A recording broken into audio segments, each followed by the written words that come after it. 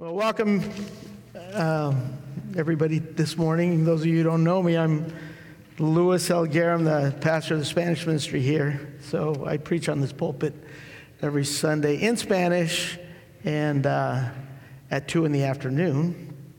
The Spanish congregation sends their love, as they always do, and they always remind me that I need to be faithful to the Spanish text, so I will this morning. And it's a blessing, really, to be here. We are currently marching through the letter of 1 Corinthians in the Spanish ministry, and we are finishing up chapter 7.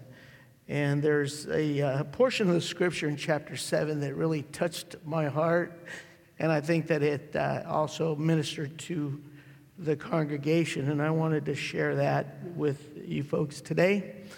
I'm going to read the text and then give a little historical context, and then we're going to get right into the text. It's 1 Corinthians chapter 7, verse 29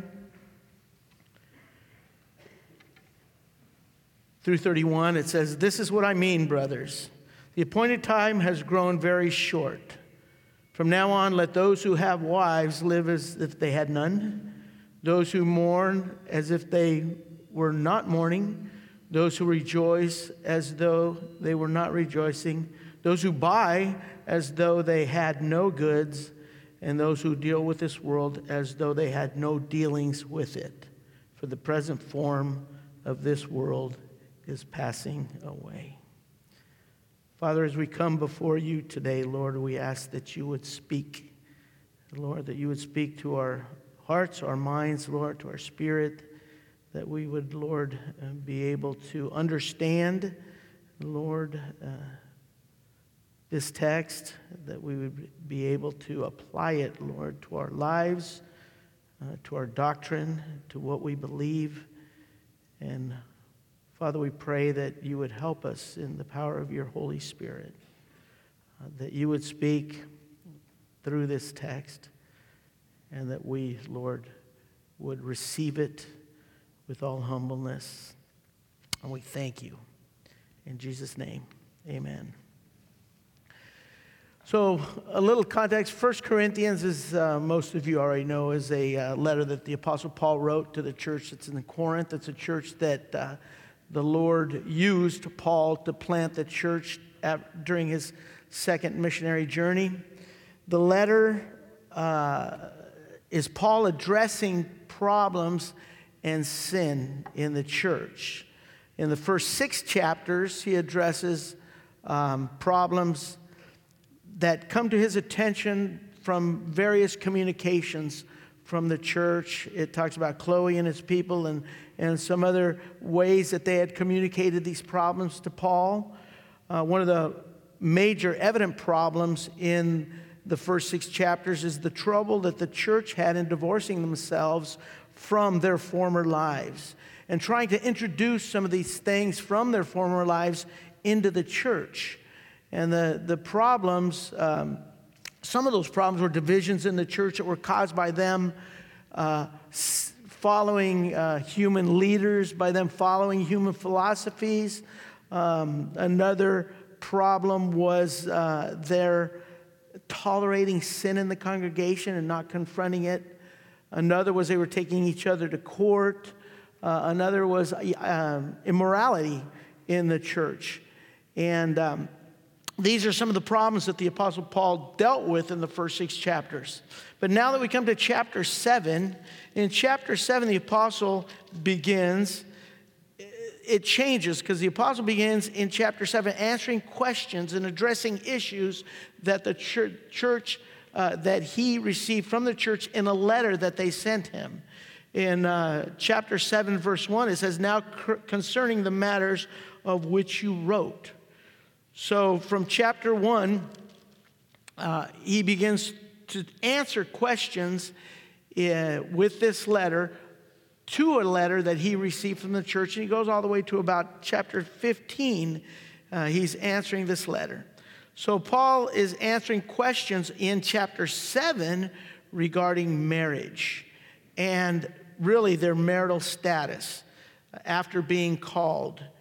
Since he is answering questions, we need to understand this. Since he is answering questions, this is not an exhaustive exposition of marriage or an exhaustive teaching of marriage.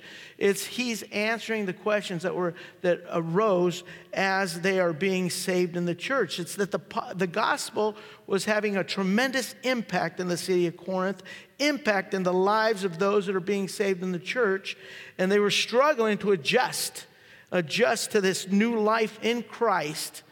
And the dynamic life, the dynamic changes that were happening in their lives. We need to understand that there was Jews being saved, there was Greeks being saved, there was Romans being saved. People from every walk of life were being saved in the church. Dynamic changes, dynamic things were happening in the city, in this church, and it was just dynamic times.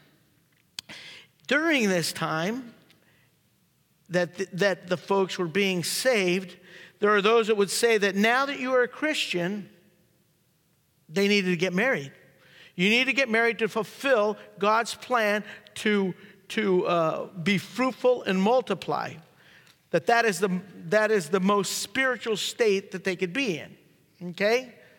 But others would say that to remain single or to be separate from being married was better because you could better serve the Lord if you were single. Especially if you were married to an unbeliever. If you're married to an unbeliever, so that that unbeliever would not defile you, defile your children. So Paul addresses all of these scenarios in verses 1 through 16. Then in in verse 17 through 24, he gives an interesting principle. As a matter of fact, he repeats this principle 3 times. In verse 17, he says, "Only let each person lead the life that the Lord has assigned, as the Lord had distributed to him, that the Lord has assigned to him, to which God has called him." He says, this is my rule for every church. This is my rule for... Was anyone at the time already called circumcised? Let them not remove the marks of circumcision. Was anyone at the time called uncircumcised? Let him not seek to be circumcised. For neither circumcision counts or anything, nor uncircumcision, but keeping the commandments of God. Repeats the principle. Each one should remain in the condition which he was saved. So he's talking about you're saved as a Jew, you remain a Jew, you're saved as a Gentile, you remain a Gentile. The state that you are in, and this is a principle he's giving on marriage as well, and that he discusses from verses 1 through 16. He's saying in that state, stay in that state. That was the calling in verse 17. In verse 20, he says, remain in that condition that you were called. Verse 24, he says, after he goes on and talks about you're a slave, a bondservant, when they are called, don't be concerned about it. Don't be concerned about it. He says, but if you can gain your freedom, might as well do that. For who was called in the Lord as a bondservant is a free man in the Lord. But then it says in verse 24 again, so brothers, whatever condition each was called, let him remain with God. Let him remain with God. So what he is saying is in these verses, and it's talking about salvation, because in verses 17 through 24, he mentions being called 7 times. And what he's saying, when you were saved, as you're being called, remain in that condition. So he's saying, don't try to change your status when the Lord calls you to salvation. Just focus on keeping the commandments of God and being the best Christian you can be in whatever state that you are called, in the way that you are brought to salvation. Because that should not be your focus. Let God work. Let God work on the spiritual. Now, in verse 25, he begins to speak to virgins, or the unmarried. We can say the unmarried, those that are, some people say those are the ones that are divorced, those are widows. And he again repeats this principle. to stay as you are, to stay as you are. And he also states what he prefers. He prefers that they be single. And that's what he said in verse 7. In verse 7, he says, I wish that all were as myself am, but each has his own gift from God, one of one kind, one of the other. Paul's preference was that they remain single, as he was.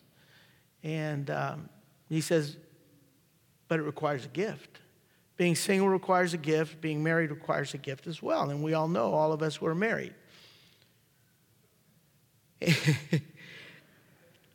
He says, but if they get married, they don't sin. He says, if they get married and do not follow my counsel, he says, they don't sin. Okay? They don't sin. But if they get married, there will be trouble. He says in verse 27, you who are bound to a wife, do not seek to be free. You are free from a wife, do not seek a wife. It's stay in the state that you were in. But if you do marry, you haven't sinned. If you don't follow my counsel, you haven't sinned. Even if you have the gift. He says, and if a betrothed woman marries, if a virgin marries, she hasn't sinned. Yet those who marry will have worldly troubles. And I want to spare you of that. So he says, if you do get married, you're going to have trouble. Trouble, what kind of trouble? Trouble in the flesh. Carnal trouble, worldly trouble. And he writes from a pastor's heart, I want to spare you of that. So that's the context that brings us to our text now. In verse 29, he makes a change. He says, this is what I mean, brothers. So here Paul changes gears a bit. And he moves from talking to the single or to the unmarried, and he starts to talk to the church. He says, this is what I mean, brethren. This is what I mean, church. And here Paul wants to give a word to the whole church about something in regard to their lives as believers. Their lives as believers. And the context, we're talking about the subject of marriage. He says, I want you all in this discussion. And with all this talk and with all of this counsel about marriage, I want to share something that goes beyond that subject. I want to communicate something to the entire congregation, something that is beyond this subject of marriage that we're talking about. There's something more important with regard to the subject of marriage, and it has to do with the time in which we're living. Because he says in verse 29, this is what I mean, brothers, the appointed time has grown very short. The appointed time has grown very short. Paul now wants the church to analyze something. He wants them to analyze their lives around the time that they are living. He wants them to have a perspective of their life. And he starts talking first to the married, of their life around this time in which they were living. Okay? Why? Verse 31 says, for the present form of this world is passing away. He says the present form or the present appearance or the present way we see this world is what? It's passing away. In Spanish, that is how it's interpreted. It says la apariencia, the appearance of the world. The way that we see it is passing away.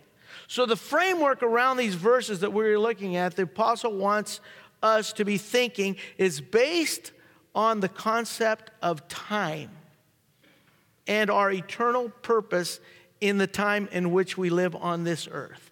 Our eternal perspective. So in verse 1 he says, "This is what I mean, brothers, the appointed time has grown very short."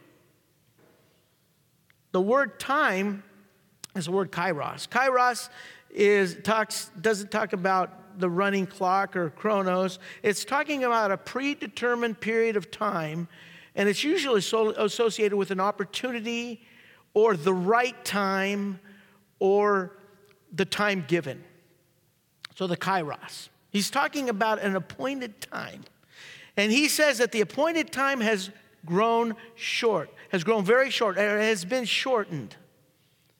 So if it's a predetermined time and it's now grown short, or the word has a meaning, the shortened has a meaning of it's now compressed, or it's now in full view.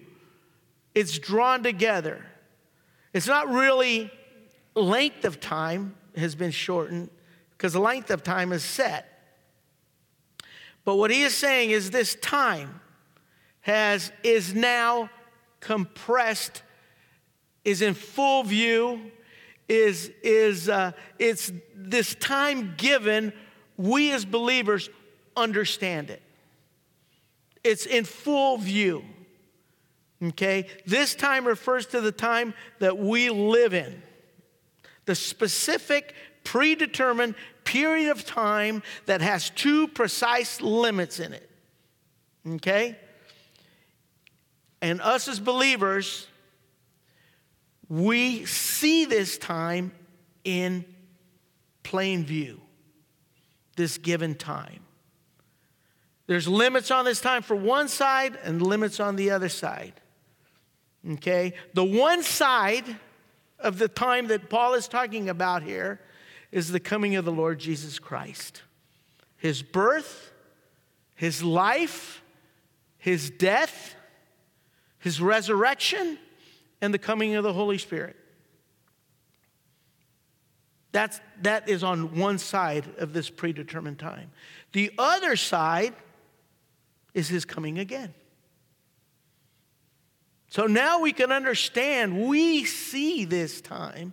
It is in plain view for us as believers, for this church in Corinth. The church in Corinth lived in a set time that was put in motion by the coming of the Lord Jesus Christ.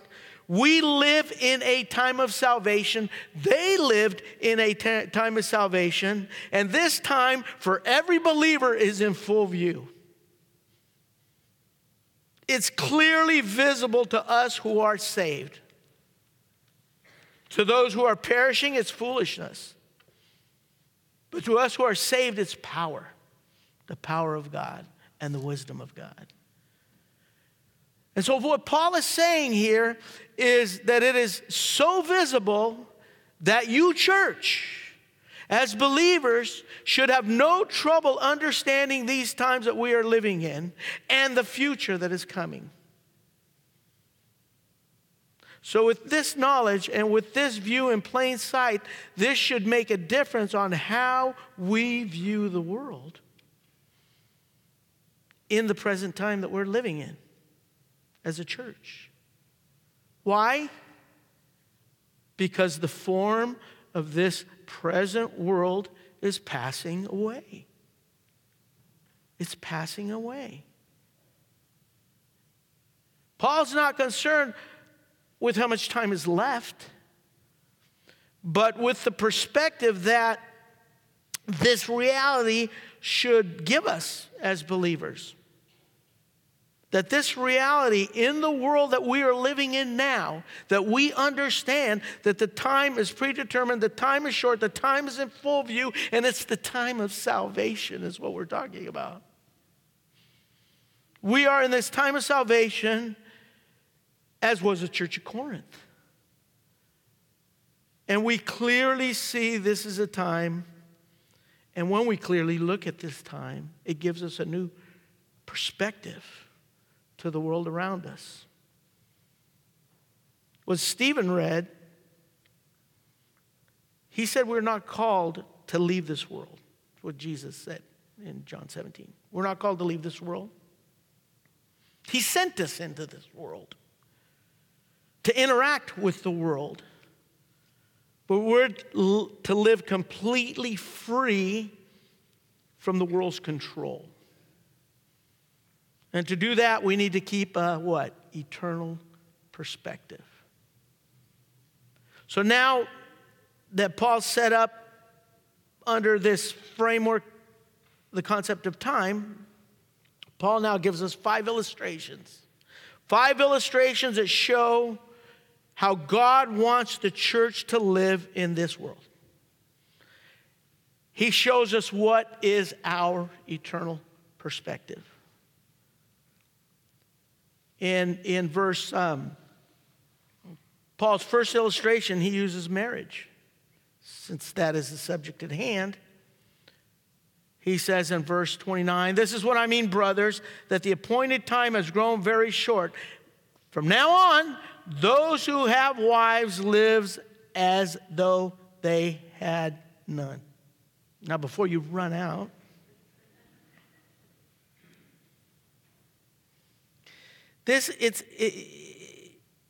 we need to be clear that Paul is not negating what he taught in Ephesians chapter 5. That the husband is to love their wives as Christ loved the church. He gave himself up for her in sacrifice. That the husband is to sanctify her by the washing of the water with the word, present her holy. That the husband is to nourish and cherish his wife.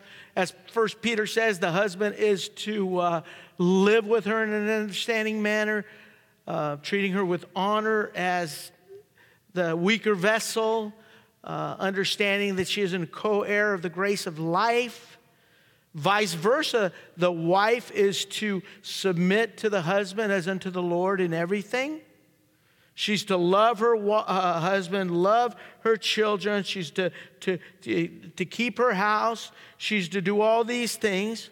Paul's not negating what he says in chapter 7, verse 2, that each man should have his own wife and each woman her own husband, that the husband should give to his wife the conjugal rights and likewise the wife to the husband. He's not negating any of that.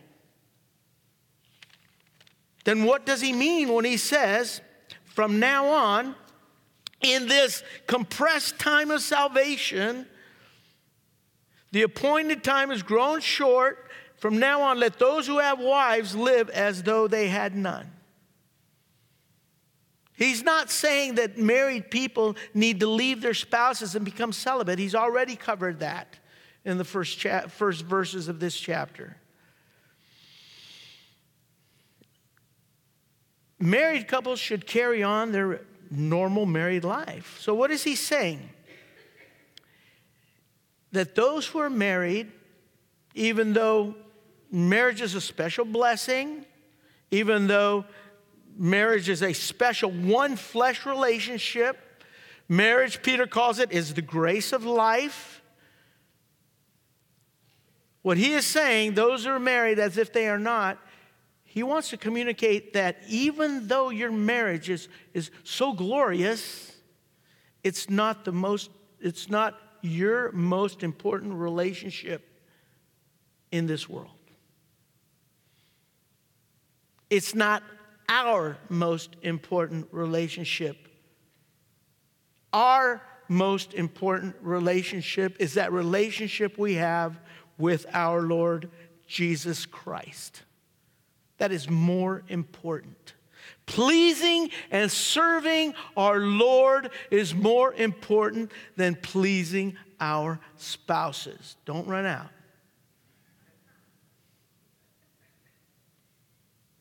Pleasing Christ is the most important call for husbands and for wives.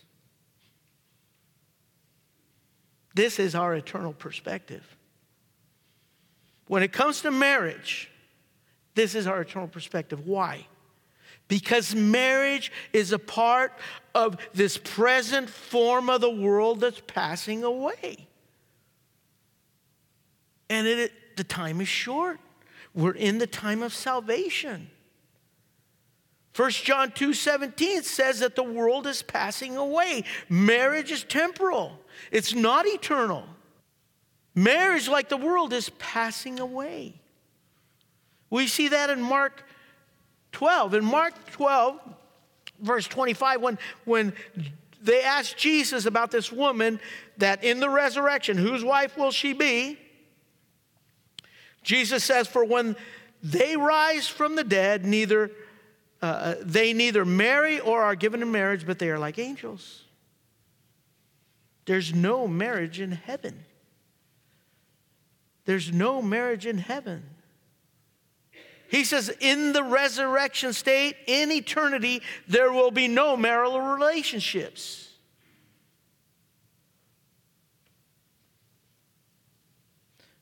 Marriage is of this world. Marriage is for this time. Marriage is a blessing. But in heaven, my wife and I will not be a one flesh relationship. We will not be married. Neither will any of you. Neither will any of you. Why? Because marriage is temporary. Marriage is of this world. This time of salvation that we are living in. Marriage will pass away. This is one of the reasons we need to be very careful when we're comforting somebody who lost a spouse. We had due to COVID,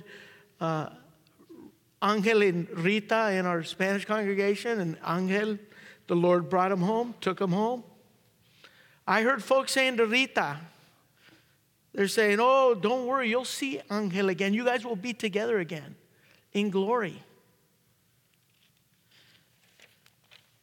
You know, that's not necessarily true. I believe that they will know each other in heaven. I believe that we will know each other in heaven. But it's going to be a completely different existence. It will be a total change. And to tell Rita, you will be with Angel again in heaven is just, they're not going to be married. They're not going to be in a one, he's not going to be her husband. What Paul is saying is that our marriage should not be our idol, basically. It should not be an idol that we put before serving the Lord. Our spouse should not be an idol we put before serving Christ. In chapter 4, the Apostle Paul, he's talking about being a servant of the Lord. This is 1 Corinthians chapter 4. In verse 1, he says, this is how one should regard us. This is how the congregation should regard us. They're the leaders in the congregation. As servants of Christ and stewards of the mysteries of God. So he's saying, what he is saying is that they should regard us as servants of Christ. Why? Because as a slave, and that word is huperetes, it's an under rower in one of those trireme ships. It's worse than a doulos, a bondservant. But what he's saying is they should regard us as servants of Christ. Okay? Because the best way that I can serve God's people is if I serve Christ. And the same is true here. The best way that I can serve my wife is by serving Christ. The best way that my wife could be the best wife that she can be in this allotted time, in this time of salvation, is by serving our Lord Jesus Christ. Paul tells us in Colossians chapter 3 that we should love our wives and not be harsh with them. But in Colossians 3:2, Paul says, set your minds on the things what? Above. And not on the things that are on the earth. Set your sights on the things above and not on the things of the world. That's basically what he's saying here. We need to have an eternal perspective when it comes to marriage. Why? Because all of this discussion on marriage, and he was going back and forth saying, if you're single, you have these options. If you're married, you have these options. If you're married to an unbeliever, you have these options. And singles, I think you should follow my counsel and not get married. If you have the gift, if you don't have the gift. And he's saying, wait. This is what I mean. We need to have an eternal perspective. But Paul's not talking here. He isn't saying that we shouldn't enjoy marriage now. He's not saying that we are not to fulfill the obligations to our spouse. The Word of God is very clear about that. But he's saying in this short time of salvation, we need to keep a proper perspective.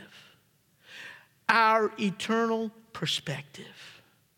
And this perspective is what God wants from us, even when we are married. That our service to Him, that our relationship with Him is the most important relationship that we have. Now, Paul gives another illustration. In verse 30, he says, and those who mourn as though they were not mourning. This is interesting. Here Paul is talking about how a believer should react to suffering. How a believer should react to trials, we could say. This is our eternal perspective when it comes to the trials in our lives. To weep, or some translations, or to mourn as though they did not weep. This is difficult for many people to accept when we're in a time of suffering.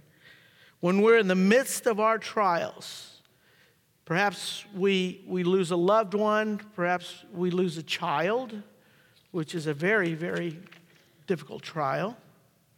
When this happens in the life of someone, and we as pastors try to counsel them in a way to help them along and tell them that they need to rise above the trials, that they need to look beyond the trials, we're called out as being what? Insensitive. Insensitive. No entiendes. Tú no estás pasando esto. You don't understand. You don't feel what I feel. And then they lose it.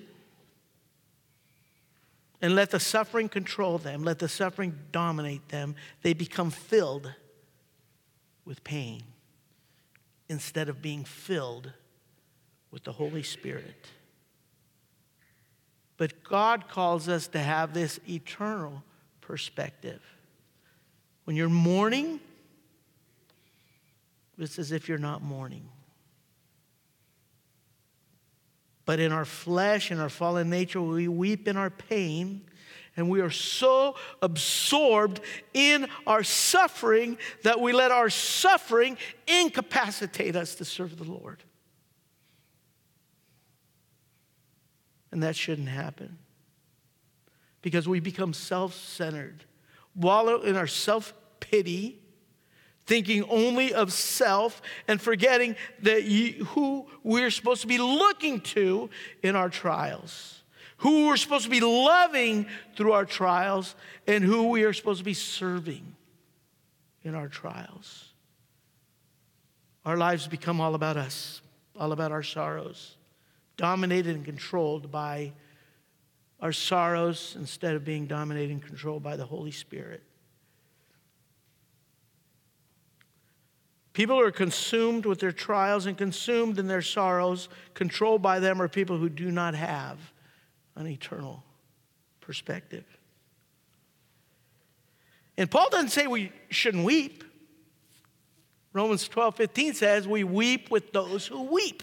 We rejoice with those who rejoice. He's not saying you don't weep. What Paul is saying is just to not let our sorrow control us and render us useless in our service to Christ. Paul says that this time is shortened, that the world is passing, and we can see it. We as believers can see that this world is passing. We can see it as God sees it, that there is a future coming, and we need to view things from an eternal perspective, our eternal perspective. What is important? We're in the time of salvation. That's important. Yeah, we're saved. Gloria a Dios, aleluya. My neighbors aren't. A lot of my family members aren't. So how should I view marriage? This is how. From an eternal perspective. How do I view my sorrows? This is how, from an eternal perspective. How do I view even my blessings? It says in verse 30, and those who rejoice as though they were not rejoicing. We're to weep with those who weep, rejoice with those who rejoice. Paul says it. And there are times in the world where we are happy, super happy. We have great joy. Nothing wrong with that. But again, like sorrow, we should not let our joy, our laughter control or dominate us. It should not control us to the point that what do? We try and find the things that made us so happy and try to duplicate those things.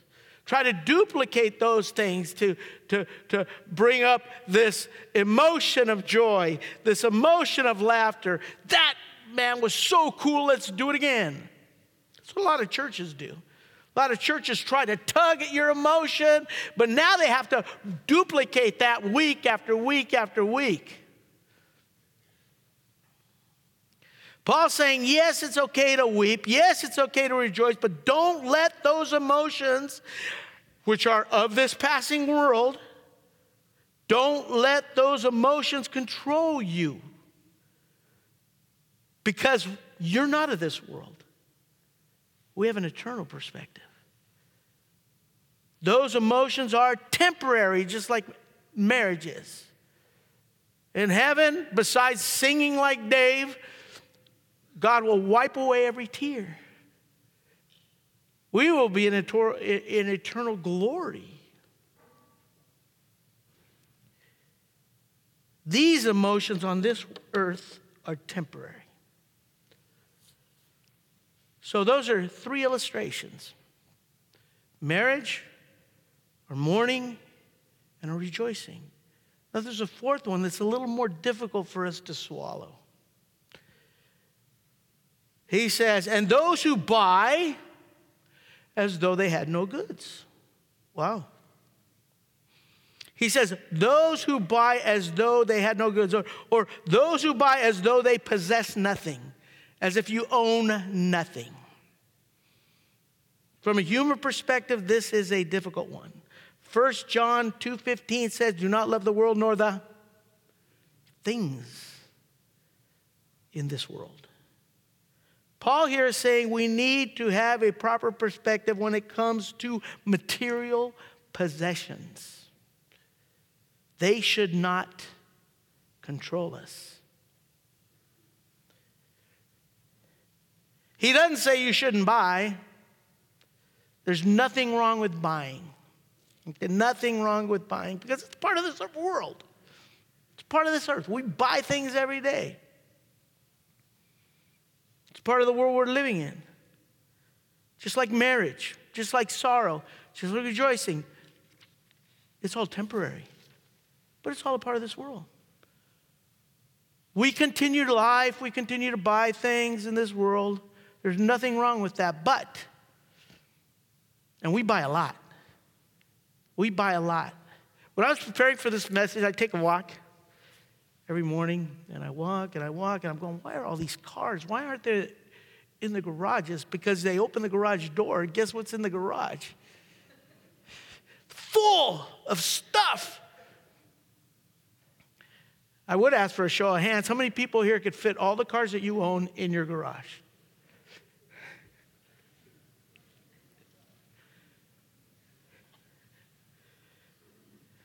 We buy a lot. Possessions should not be our focus.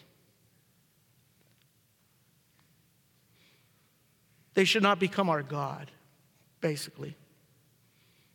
The idea here is that a believer does not buy to possess, buy to own.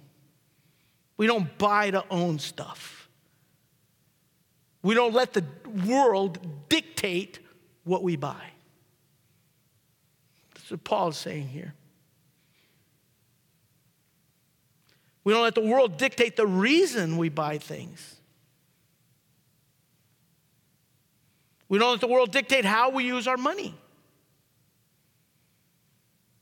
We buy as if we own nothing. We buy as if we are not buying, as if we have no goods, as if we do not possess anything, no matter how costly it is. You should not let your things become your idol.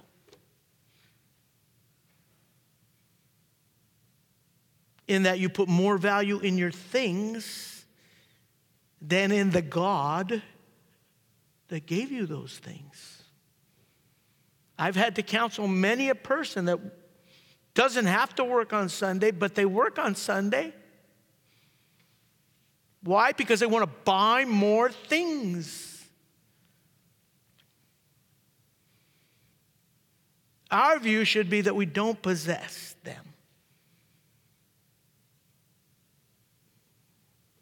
But the effort we put in decorating our homes and buying the latest cars and in our bank accounts, more focus on that than in our spiritual life. That should not be. Why? All those things are passing away. Paul says we're living in this time of salvation. And when you look at that as compared to buying things, there's no comparison. The question is, what is our priority? Paul says it should not be our things. Why? Because they are part of the present form that is passing away. Do not love the things of this world so much that you forget who you are supposed to be serving. Do not let the things of this world control you. Do not let them become your idol. And it's so easy, so easy. Brothers and sisters, the world is passing away. We're not of this world. And that is this perspective that we should have regarding our marriage, regarding our sorrows, regarding our rejoicing, and regarding our possessions. An eternal perspective. And Paul gives a fifth illustration, kind of a summary. And those who deal with this world as though they had no dealings with it. So now he's wrapping it all up.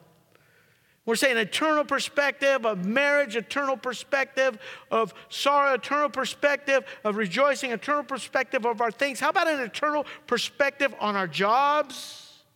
An eternal perspective on the conflict I have with my neighbor. An eternal perspective with, man, that brother, that sister, she's so annoying.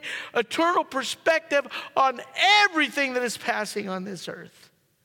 That's what he says. We have dealings in this world, in this earth. I like the New American Standard translation of this. It says, those who use this world as though they did not make full use of it. Basically, those who use this world, we all use this world because we're all in this world, but use this world, but not abuse it. Not make full use, not make it our God is basically what it says. We are in the world, we use the world, and that's okay, but don't be engulfed in the world. Don't let it dominate you. Because today, the earth is dominating many who call themselves Christian. Why? Why should we not let this world dominate us? Because the form of this world is passing away. Its form, its appearance, what we see on a day-to-day basis, our experiences on a day-to-day basis, though it's not evil, is passing away. Understand that. And we are called to be salt and light. We were given the Holy Spirit of God, and with that Holy Spirit of God, we receive power, and we are witnesses to the ends of the earth. That's our eternal perspective. Are you a witness of Christ? Or when you speak about Christ, they don't even believe you. They don't believe your witness.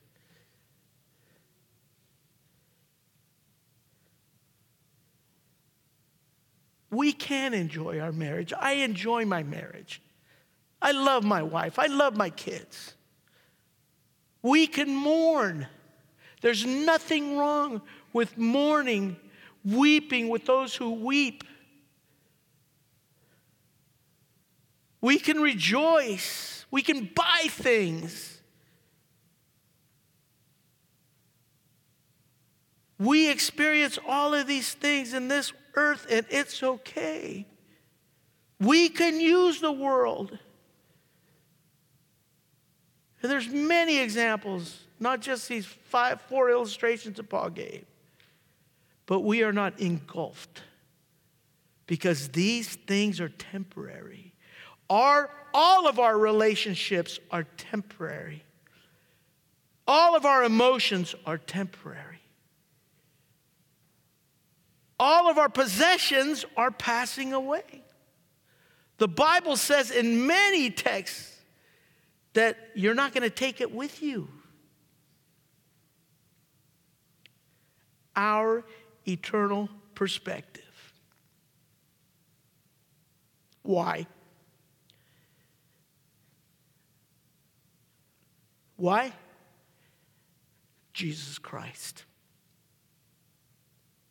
Our Lord, our life, his death, his resurrection, the gospel of the Lord Jesus Christ. The gospel has already determined the course of everything.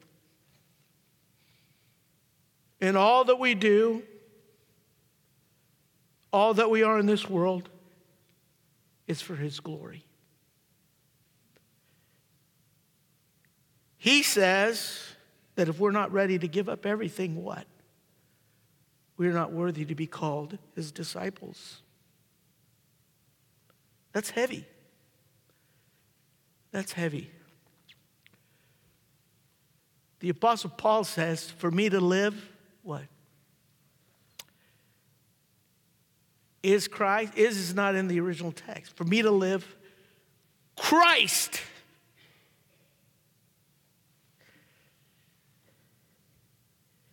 We treasure Christ above everything else. We delight in his fellowship more than anything else. Why? Because everything else is passing away. That's what Paul wanted to communicate to the church here. Our eternal perspective. Father, we thank you, Lord, for these things that Paul wrote to the church because of the love that he has for this church. We thank you, Lord, that you have brought us these words as well. We pray that we can have this perspective, Lord, in our lives. We know that this present world is passing away. We know that there is a predetermined time, Lord. We know that today is the day of salvation. But today, Lord, we pray, and I pray that, Lord, I can have that perspective. Because I know there's a lot of times in my life that I let things control me. Things that should not. But Father, I know by the power of your Holy Spirit that abides in me that I do not have to be a slave to sin. That I do not have to obey it in its lusts. But I can be a slave of righteousness. Father, I pray for your church today, your church universal. That, Lord, that we can understand our eternal perspective. That we can have that in the way that we view things on this earth. The Apostle Paul said, as from the time that he became a new creation, he did not look at people the same. He did not even view Christ in the same manner in the flesh. He had a new perspective. And that perspective had to do with salvation. Help us, Lord, to view the folks around us in that way. And Lord, when we can, help us to preach your word with power. In season and out of season. Because that's what truly counts in this allotted time that you have given us. We thank you that we can get together and worship you. And we pray today, Lord, that our worship was acceptable to you. We pray it in Jesus' name. Amen.